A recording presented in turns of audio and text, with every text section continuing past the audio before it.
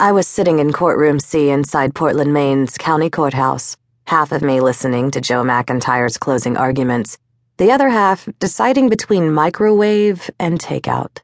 Like me, McIntyre was an assistant DA. He'd requested the juvenile team, while I'd put in for domestic violence. As expected, our cases often overlapped. Joe was trying to impress upon the jury that the 14-year-old kid sitting at the table behind him had brought a knife to his middle school for protection. The boy, whose stomach he'd laced open in the bathroom, had bullied him since 3rd grade and therefore incited the defendant's attack. I agreed.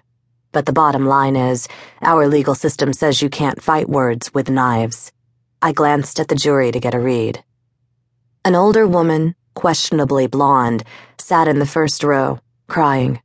Beside her, an Asian 20-something peered into a magnifying mirror, wiping lipstick off her teeth. In the second row, a man hunched behind the person in front of him and picked dirt from his fingernails.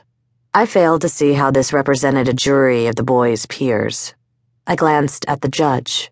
She checked her watch. There was a time when a crime committed by a child would hold a courtroom mesmerized by its rarity. Now we had days with the entire docket held nothing but juveniles. The cell phone in my pocket vibrated. I slipped it out and saw a new text message from Amelia, my best friend. She's back in. She referred to Hillary, the third member of our trio. It had been just the three of us for as long as I could remember. Even boyfriends were kept at arm's length. Where? I wrote back, keeping my phone between my knees. Cell phones are highly frowned upon in the courtroom and confiscated at the judge's discretion. Psych Addictions Unit at Maine Medical Center. Meet me at 6. I told her I would and dropped the phone into my bag. That was the thing about Hillary. She always made sure we knew when she was in, but she'd be sarcastic and ungrateful, a flat-out bitch, when we went to see her. At least to me. She had her reasons. But even though the conflict could sometimes rub us raw, we were still as tight as always. Nothing kept us apart back then, or now.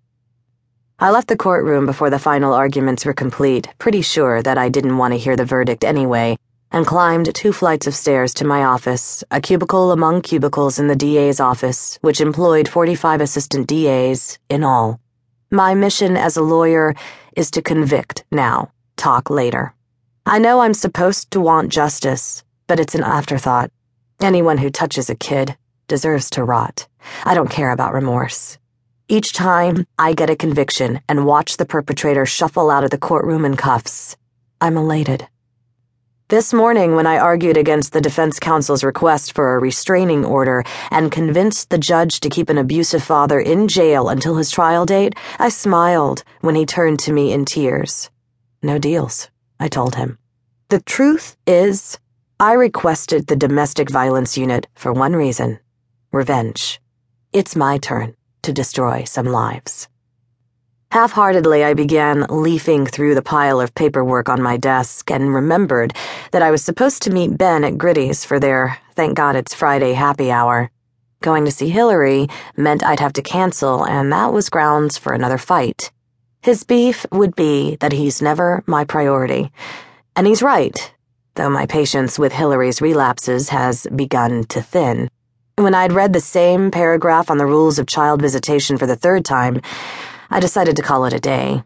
Grabbing my briefcase, I headed for the stairs to meet Amelia, and from there to visit Hillary. The usual anxiety began to churn. Stress is no stranger. It burrowed under my skin at an early age and took up residence, uninvited. Saturday mornings were its gateway. My mother watched with a suspicious eye as I vacuumed my room and dropped a week's worth of school clothes into the laundry chute. Opting for worn-out jeans, a faded t-shirt, and red high tops, I'd stuff down her obligatory bacon and eggs in a flurry to get out of the house. She'd hover over me, holding her dog-eared Bible, reminding me that I was taunting the devil and tempting the wrath of God, serving Satan, and that no good would ever come to me as long as I used it.